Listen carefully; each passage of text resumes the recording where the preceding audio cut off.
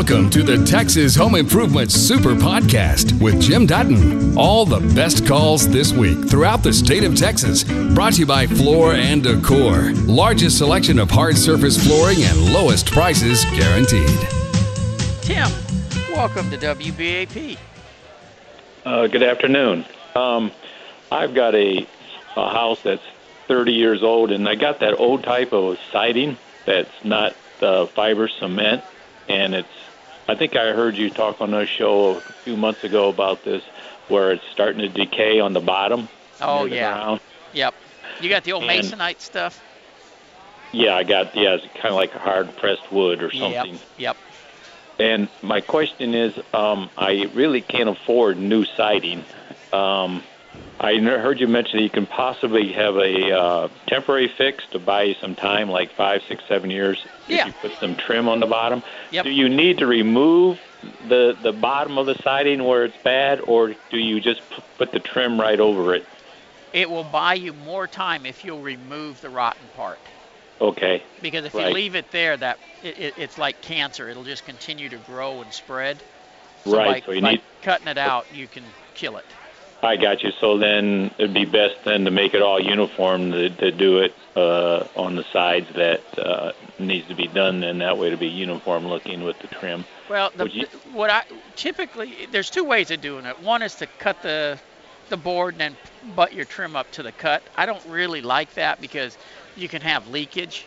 What I typically like to do is cut out my rotten pieces and put in a material just as a spacer. Just cut some boards to stick in there as spacers, and then put my new piece of trim across the bottom, caulk it in real good so everything is sealed up, and that tends to get you a lot longer out of it. So you need to have some spacers put in before you put the trim on. Yeah, just any place where you cut out the rotten wood. Right. Have a sheet of plywood there to cut little pieces off just to nail in as a spacer. I called DFW Improved because you recommended them on WBAP and on THI Pro website. I had them come to my house to give me a bid on remodeling my laundry room. Their bid was almost double the other bids I received, and the bid only had one total price and didn't break out costs by line item. You should stop recommending them and take them off your website. I can forward you their bid as proof if you like. Well, Dana, I have to tell you, you're not comparing apples to apples, because you didn't mention, do they carry insurance? Are they using all subcontractors? What all are they doing? I mean, did you give both contractors a set of plans and say, bid off these set of plans? What is the workmanship like? How long's the other company been in business? And will they be there to back their warranties later? These are the things that cost money for companies to do. And as far as giving you just a single number, I got to be honest, that's how I bid as well. I don't break it out line item by line item, and I can tell you exactly why I don't and why a lot of contractors don't. I don't want to have to deal with homeowners saying, okay, I want to do this part of the job but not this part because so-and-so will do that for less, so I'm going to bring them in. That starts muddying up the waters. You want a contractor who's going to come in and turnkey the job for you, take care of everything. I know DFW Improved, they're going to make sure all the proper permits are pulled. They're going to have licensed plumbers. We're dealing with a laundry room that has plumbing and electricity, and their plumbers will be licensed. Their electricians will be licensed. I cannot tell you how many contractors will bootleg that kind of stuff. And you know what happens? The price plummets. Now, if that bootlegger did the project wrong and say the electric shorts out and causes a fire, who's in trouble? You've got to look at the entire picture when you start bidding stuff. You got to remember, you're not buying a laundry room. You're buying a service and the quality of the work being done by the contractor. That's what you're purchasing. And can you take a risk on somebody else and get a good job? Absolutely. I would never tell you that all other contractors are bad. But I will tell you, when you start dealing with these really low-priced contractors, you will get burned almost every time because their quality is not the same standard as a company like DFW Improved. I mean, that's just my opinion. And I go out and I see a lot of different projects. And honestly, I'm a contractor myself, and I am not the cheapest contractor at the things I do because I can't be both the cheapest and the best at what I do. And that's what you have to consider when you're hiring a contractor. It's not like a car rolling off the assembly line. They are actually assembling everything in your home and doing the finished product there. And so that's what you have to look at. Anyway, Dana, I hope that helps you out. Armando, welcome to Texas Home Improvement. Hey, how you doing today? That was quite an introduction. I like that. Good. I got a question. Yeah. Do you know what? I got to tell you a quick story. I used to have a guy that worked for me named Armando. Worked for me for probably 15 years. And every morning he'd come to work, and it was always the same thing. My name is Armando, and I'm ready to work. That guy was great. He made himself notice that he was at work. He was smart. He was. I got a question for you. I was thinking of, I wanted to pick your brain about pros and cons, because I was thinking about building a pole barn with 6x6 timbers going about 4 foot down in the ground with sleeves on it, and doing a floating floor concrete inside. Well, what do you think about that idea? It's not new. It's done on a semi-regular basis for barns and things like that. Yes, sir. Not on living space, though. Not on living spaces. That's what I was going to use it for. Yeah. Here's the issue you'll run into if you do living space on it. As the concrete moves up and down. Yes, sir.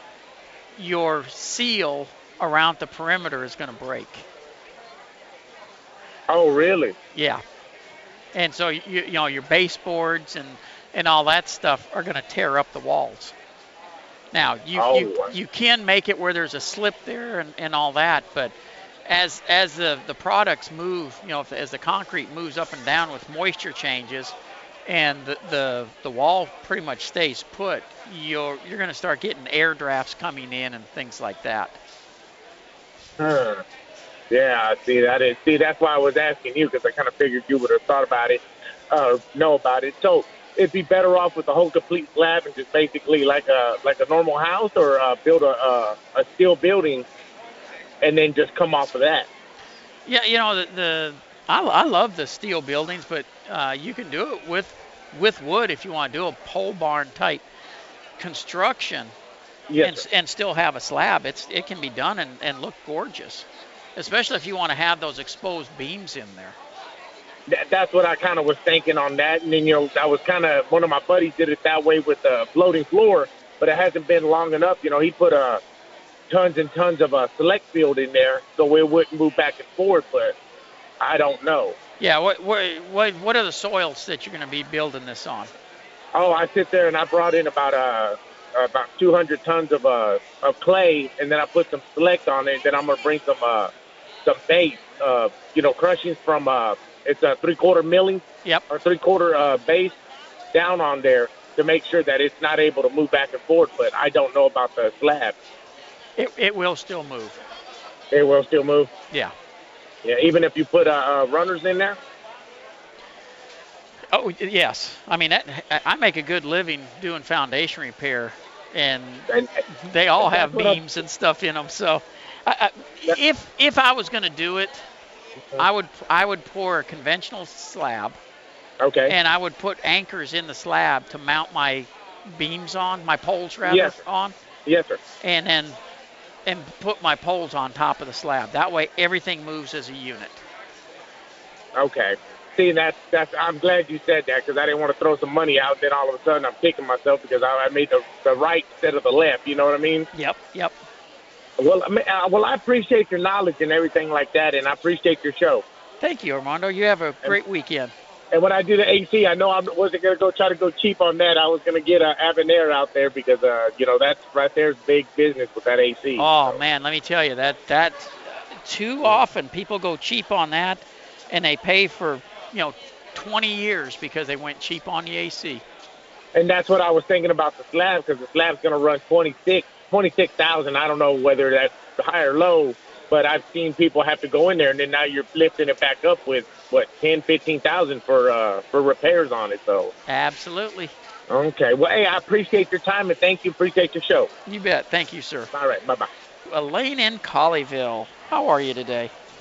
I'm doing well, thank you. My husband and I are looking at a small house out on Lake Texoma just to have for a weekend property. But the house only has one bathroom, but it does have a utility room, and it looks like there would be room to put in a sink and a toilet in there. Okay. And we were wondering how difficult that is to do. It is a slab foundation, and also what kind of cost that might run into for us. Does it by chance back up to the one bathroom you have? It does not. Okay. What you have to look at then is a toilet requires a minimum of 3, if not a 4-inch line. I mean, you can go either way, 3 or 4-inch line. Everything else only requires a 2-inch. And so if you don't have the main line running near where you're looking at putting that bathroom, you won't have a hookup for the toilet itself, for the drain for the toilet. Okay. So is it by chance on an outside wall? It is on an outside wall. Okay. What I would recommend then is let's look at where the main line exits, whether it's going to city sewer or to a septic tank. And it'll be septic. Okay. Do you know where the septic is compared to that? We don't, but we can find that out. Yeah. If it happens to be on the same side of the house, it'd be a slam dunk, easy to do. You just run the pipe out from outside and tie it into the trunk line, and you're done. If it's not, you may not be able to even do it. I shouldn't say you couldn't do it. You would end up possibly putting in a catch tank with what's called a sewage pump that chews everything up and pumps it over to where the septic tank is. So it can be done, but that adds $2,500 to the job. As far as cost of putting in a bathroom like that, just a simple toilet and sink. Obviously, the hookup for the drain lines is going to be the expensive part. You've already got water in the room, so that's not going to be expensive to do. Mm-hmm. You will probably spend, give or take, in the neighborhood of $6,000. $6,000. Okay, and then $2,500 if we had to do the other. Yeah, and that's for just a simple bathroom. Anything fancy you start doing adds to the cost. Sure. Okay. All right. Thank you so much. You bet. You take care, Elaine. All right. Bye-bye. And again, that's taking an existing room and just adding a toilet and a vanity to it. Now, a lot of people say, I got bids to redo my bathroom, and it was a lot more than that. Redoing a bathroom actually costs more than just putting one in, because you got to tear out all the old stuff first. So you got to look at what all work has to be done in order to do a project. Gary, this is Jim. Welcome to Texas Home Improvement. Hello, Jim. Hello. My question concerns recessed lighting. I have an older house where about 15 years ago I installed about 20 candlelight fixtures, and these are non-insulation contact fixtures where they came with incandescent bulbs. Right. And since then, I've retrofitted with LED bulbs, and of course, a lot less heat generated. Yes. So here's my question. Those current can lights, they're just holes directly up into the ceiling, and the heating and air conditioning goes right up into the attic. Is there something that I can cover those with as a retrofit, like a styrofoam cover or something like that? Yes, there is. They actually make, for insulating purposes, a cover that can go over those, and it keeps the insulation off of them. Right. And so, yeah, and that'll help insulate it. And you're not going to find it at the box stores. It's something you're going to probably have to order. Right. If you go to a regular lighting supply store, they would be able to order what you need. Really? Okay. Yeah. Okay. And is there a specific name for those or something? There probably is, but I don't remember what it is. Okay, but the reason for my call is I just don't want it to be a fire hazard. So I want something manufactured by someone reputable. Yep. Yeah, So, and you know, the nice thing about using the manufactured ones, even if you sell a house and somebody else goes back to, say, a regular incandescent bulb, which I don't see happening, but if it happened, those store-bought covers still protect the home. Okay. Thank you very much. You have a good afternoon. You too, Gary. Take care. Diane, welcome to WBAP. Hello. Hello. Well, my son is looking for his first-time home, and he's looking in the Weatherford area, and unfortunately, in his price range is only about a $75,000 house. And what we found is that they are built in 1957, and most of them, the kitchen is from 1957. Other than getting a home inspection, and one thing I noticed was that one had just window units and the other one had central air installed. Okay. Is there anything else that you could recommend him maybe that he should stay away from? Yeah, he's going to want to have the sewer system checked. 1957 homes were all plumbed with cast iron sewer systems.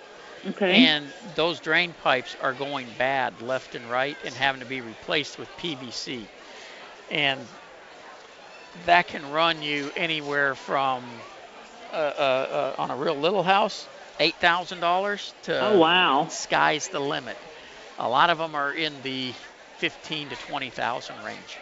Good grief. So definitely have the drain system checked. Okay, and would that be something that an inspector would pick up? No.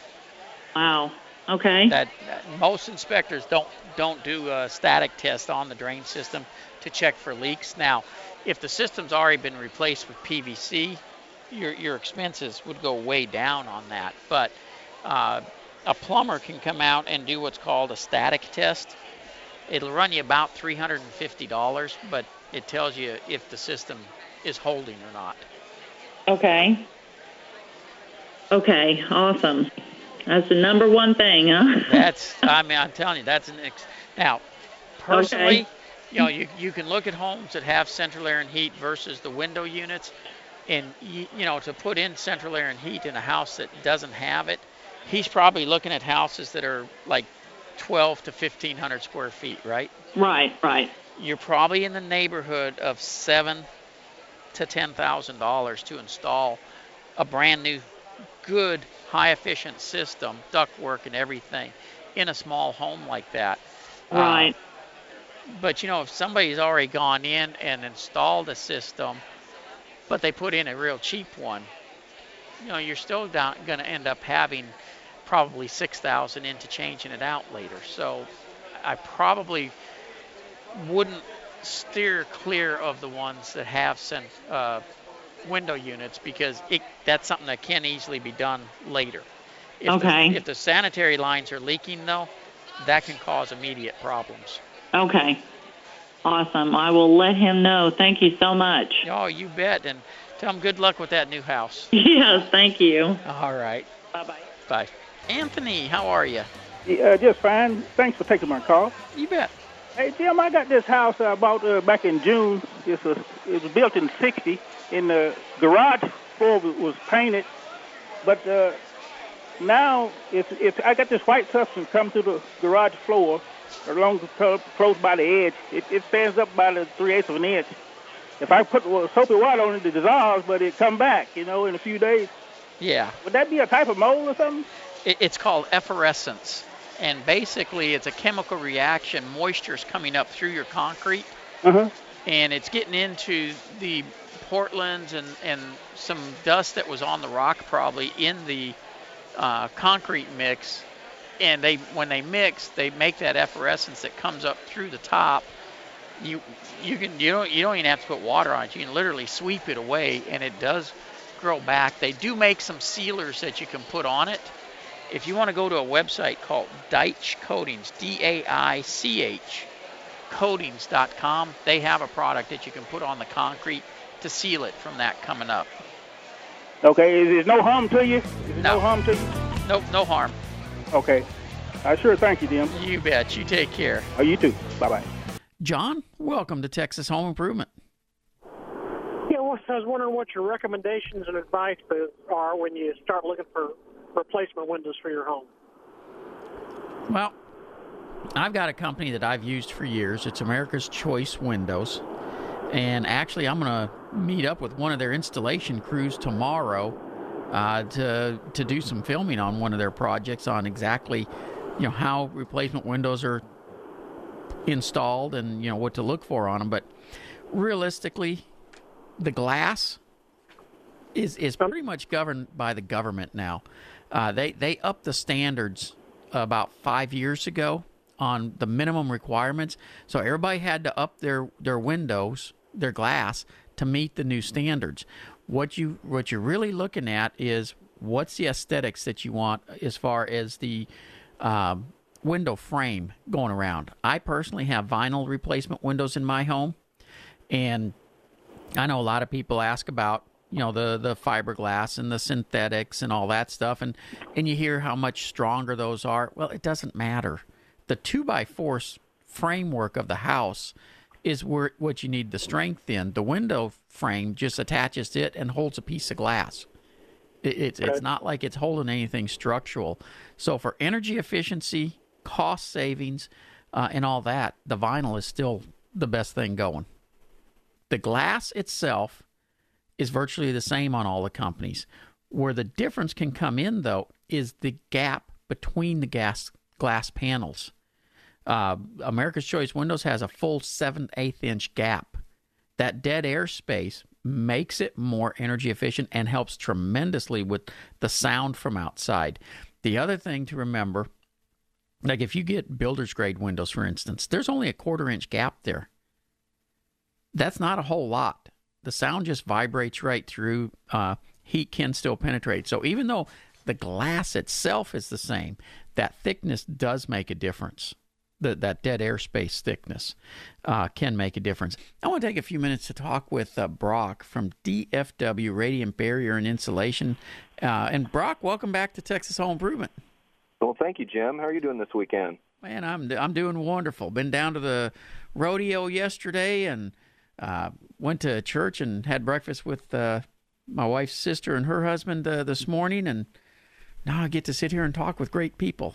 That does sound like a pretty decent weekend. Yeah.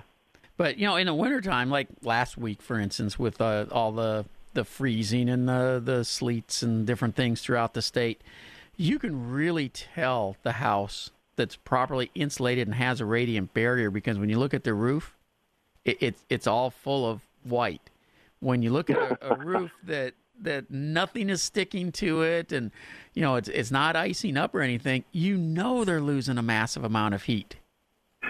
They sure are. A lot of people don't know that, listen, your house is pressurized. That's why if you've ever opened a door in your house and another door closes, your attic is not. Your attic is ventilated, so it's constantly drawing air from your living space into the attic, which is attributing to what you're talking about right there. It's warm enough up there where it's the frost and the ice is not able to really attach itself to the roof. So our job is to keep that heat in. Let's try to trap as much of that heat in the living space as we possibly can in the winter. It'll help your heater cut down and run about half the time it normally would. Well, if our moms only knew when they used to yell at us, close the door, you're heating the great outdoors, if they only knew how much they were losing through the attic, they would have not complained about the door being open a little bit.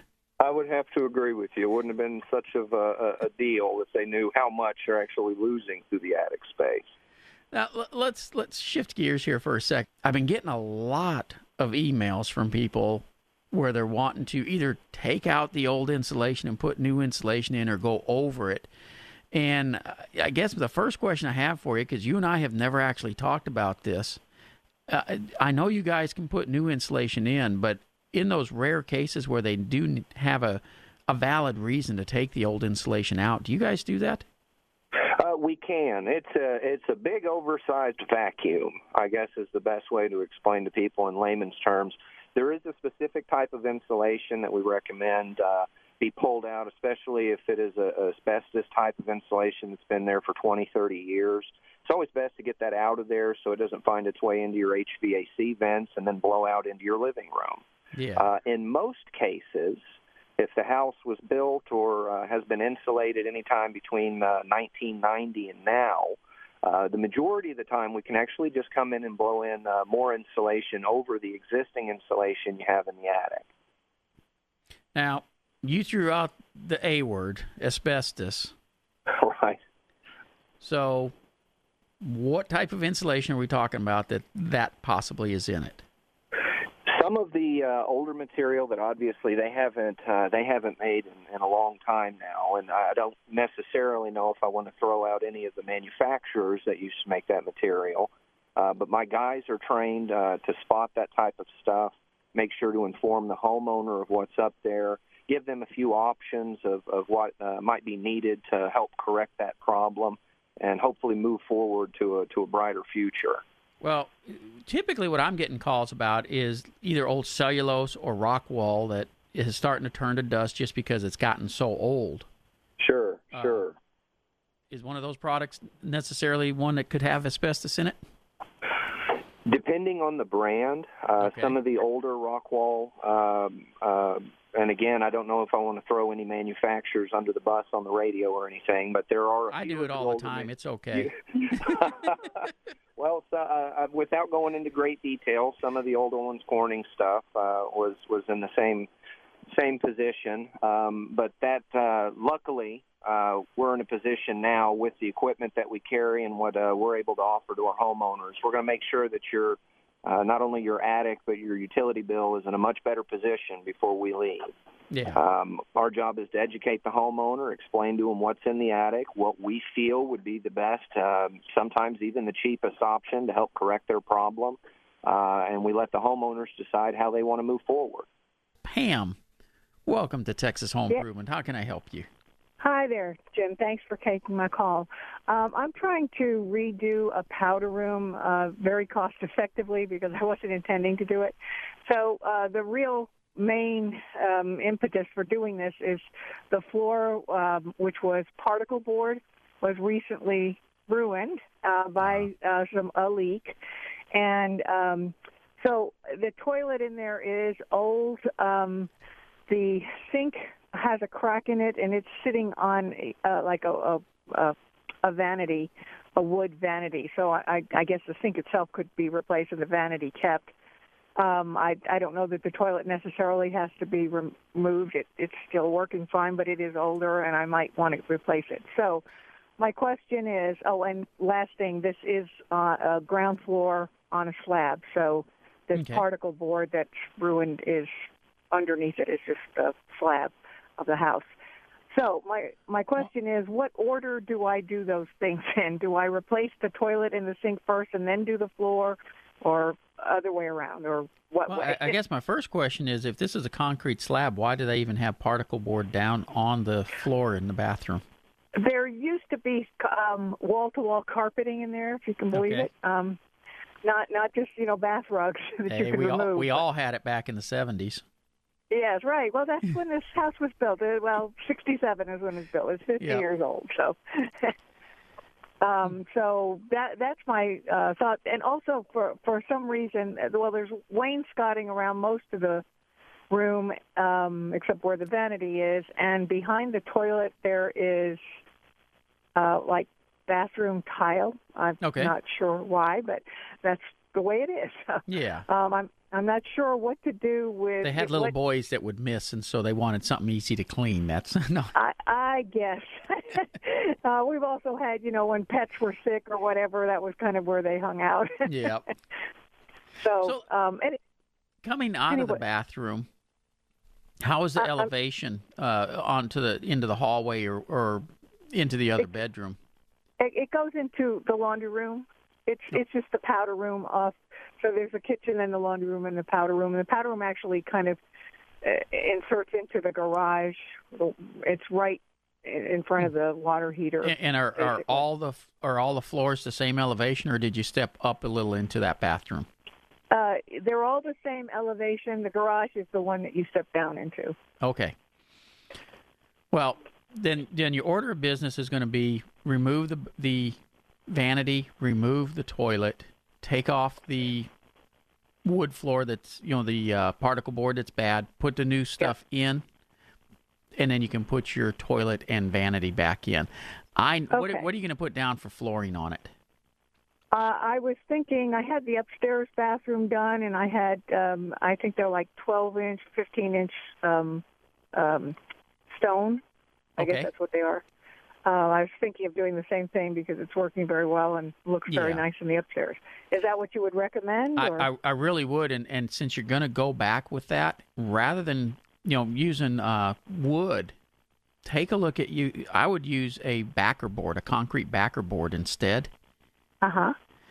Because one, you don't have to worry about it if it gets wet; it's not going to deteriorate. Two, the tile, or in your case, the stone that you're going to put down, it'll adhere to that very well. Okay. And you won't need it as thick. The board that you have down now is probably 3/4 of an inch thick. Right. And if you're going back with a different material, your tile floor or stone floor is usually going to be about 1/4 inch thick. So you could use a 1/2 inch backer board, put your 1/4 inch floor down, and you should still be even with your other floor surfaces. Okay, that sounds good. Okay, and so I would get, as I said, I'm trying to do this kind of piecemeal to cut costs and spread the costs out. And if you want to hold the cost down, I would put the same toilet back in unless you're having problems with it. Because a toilet can wear out, but it's years and years and years down the road. The porcelain on them in the bowl can wear out, and when that happens, it just doesn't flush as easy as it used to. As far as the vanity, honestly, you could go to one of the box stores, pick you up a real cheap vanity right now to put it back together, and change it out for a nice one later. Okay, yeah. But now, if the vanity's already in place, I don't know that these things are standardly sized, but I don't know with the vanity that's in there. I mean, it's got a sink that obviously sits down on top of it. If the floor is already in, will I have a problem getting a vanity that's the right size if I don't buy it ahead of time? Probably not. They're most of the time they're standard sizes, unless somebody did a custom one for that bathroom. Normally they're going to come in normally they're going to come in standard sizes. Okay, so I could just go to a big box store, see what those measurements are, and then compare them with what I've got. Exactly. And okay, well, that sounds great. I really appreciate your help, and I will go forward with the project. Thanks so much. You bet, Pam. You take care. You too. Bye-bye. We've had a lot of calls on toilets today, so let's back that up. If a toilet goes bad, it's typically not the insert in the tank that goes bad. I mean, those go bad, they're changeable. $12, you put a new one in, you're done with that. When a toilet actually goes bad where it's got to be replaced, it's usually the surface, the porcelain surface in the bowl itself will start to get pitted to where when you flush it, the water doesn't flow over that surface as easily as it once did. Now, you'd think when you look at it that, everything is fine with it. But realistically, it's getting little pits in it, and stuff starts dragging instead of just easily sliding across it. That's when it's time to replace a toilet. Sometimes where the water comes through, if you're in a hard water area, you'll start getting a lot of buildup where the holes will start plugging. That's actually able to be cleaned out. And amazingly enough, like CLR, Lime Away, products like that, does wonders to clean out those little ports to allow the water in. but there's really nothing to redo the surface once the bowl goes bad. So if you got an older toilet and you're doing a renovation, you don't necessarily have to replace that toilet. Quite frankly, a nice clean white porcelain that's 20 years old looks the same as a nice clean white porcelain that you bought yesterday. Hi, Jim. I got multiple cracks on my walls and ceilings, a bedroom door that won't shut, and also front and back doors that are hard to close and lock. So to me, it sounds like I have foundation issues. I was wondering if you could recommend somebody that serves the Wise County area. I'm about 45 minutes northwest of Fort Worth. Also, if possible, can you give me a rough ballpark estimate of what this might possibly cost me? Thank you, sir. Enjoy your show. Well, definitely you can call Due West. In fact, I'm out working in the Possum Kingdom area right now. We go all over the place. I'm doing a big retaining wall out there, but foundation repair, that's our bread and butter. We do that every day at Due West. Plumbing, again, that's our bread and butter. Do that every day. But if you've got doors that are sticking like that or the gaps going out of kilter, you've got cracks in the sheetrock, that is indications that you've got movement. Hopefully you're catching it early enough. If this all just started, you're catching it early enough that it's just maintenance issues rather than full-blown foundation repair.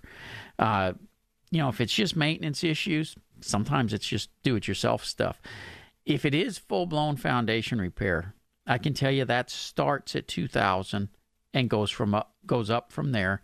The average foundation repair job in Texas runs about $8,000 right now.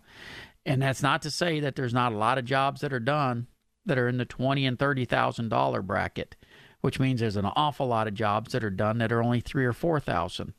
But the average runs $8,000. You really don't know until you look at it. I'm going to tell you, though, you got to look at it as though, okay, this is the area that's down. This is what needs to be fixed. Some people will say, well, let's just fix everything. Now you're talking $50,000, $60,000 if you're wanting to do a full exterior, full interior where you just never have to worry about movement again. The norm is to come in and only fix the areas that have moved because foundation repair is expensive.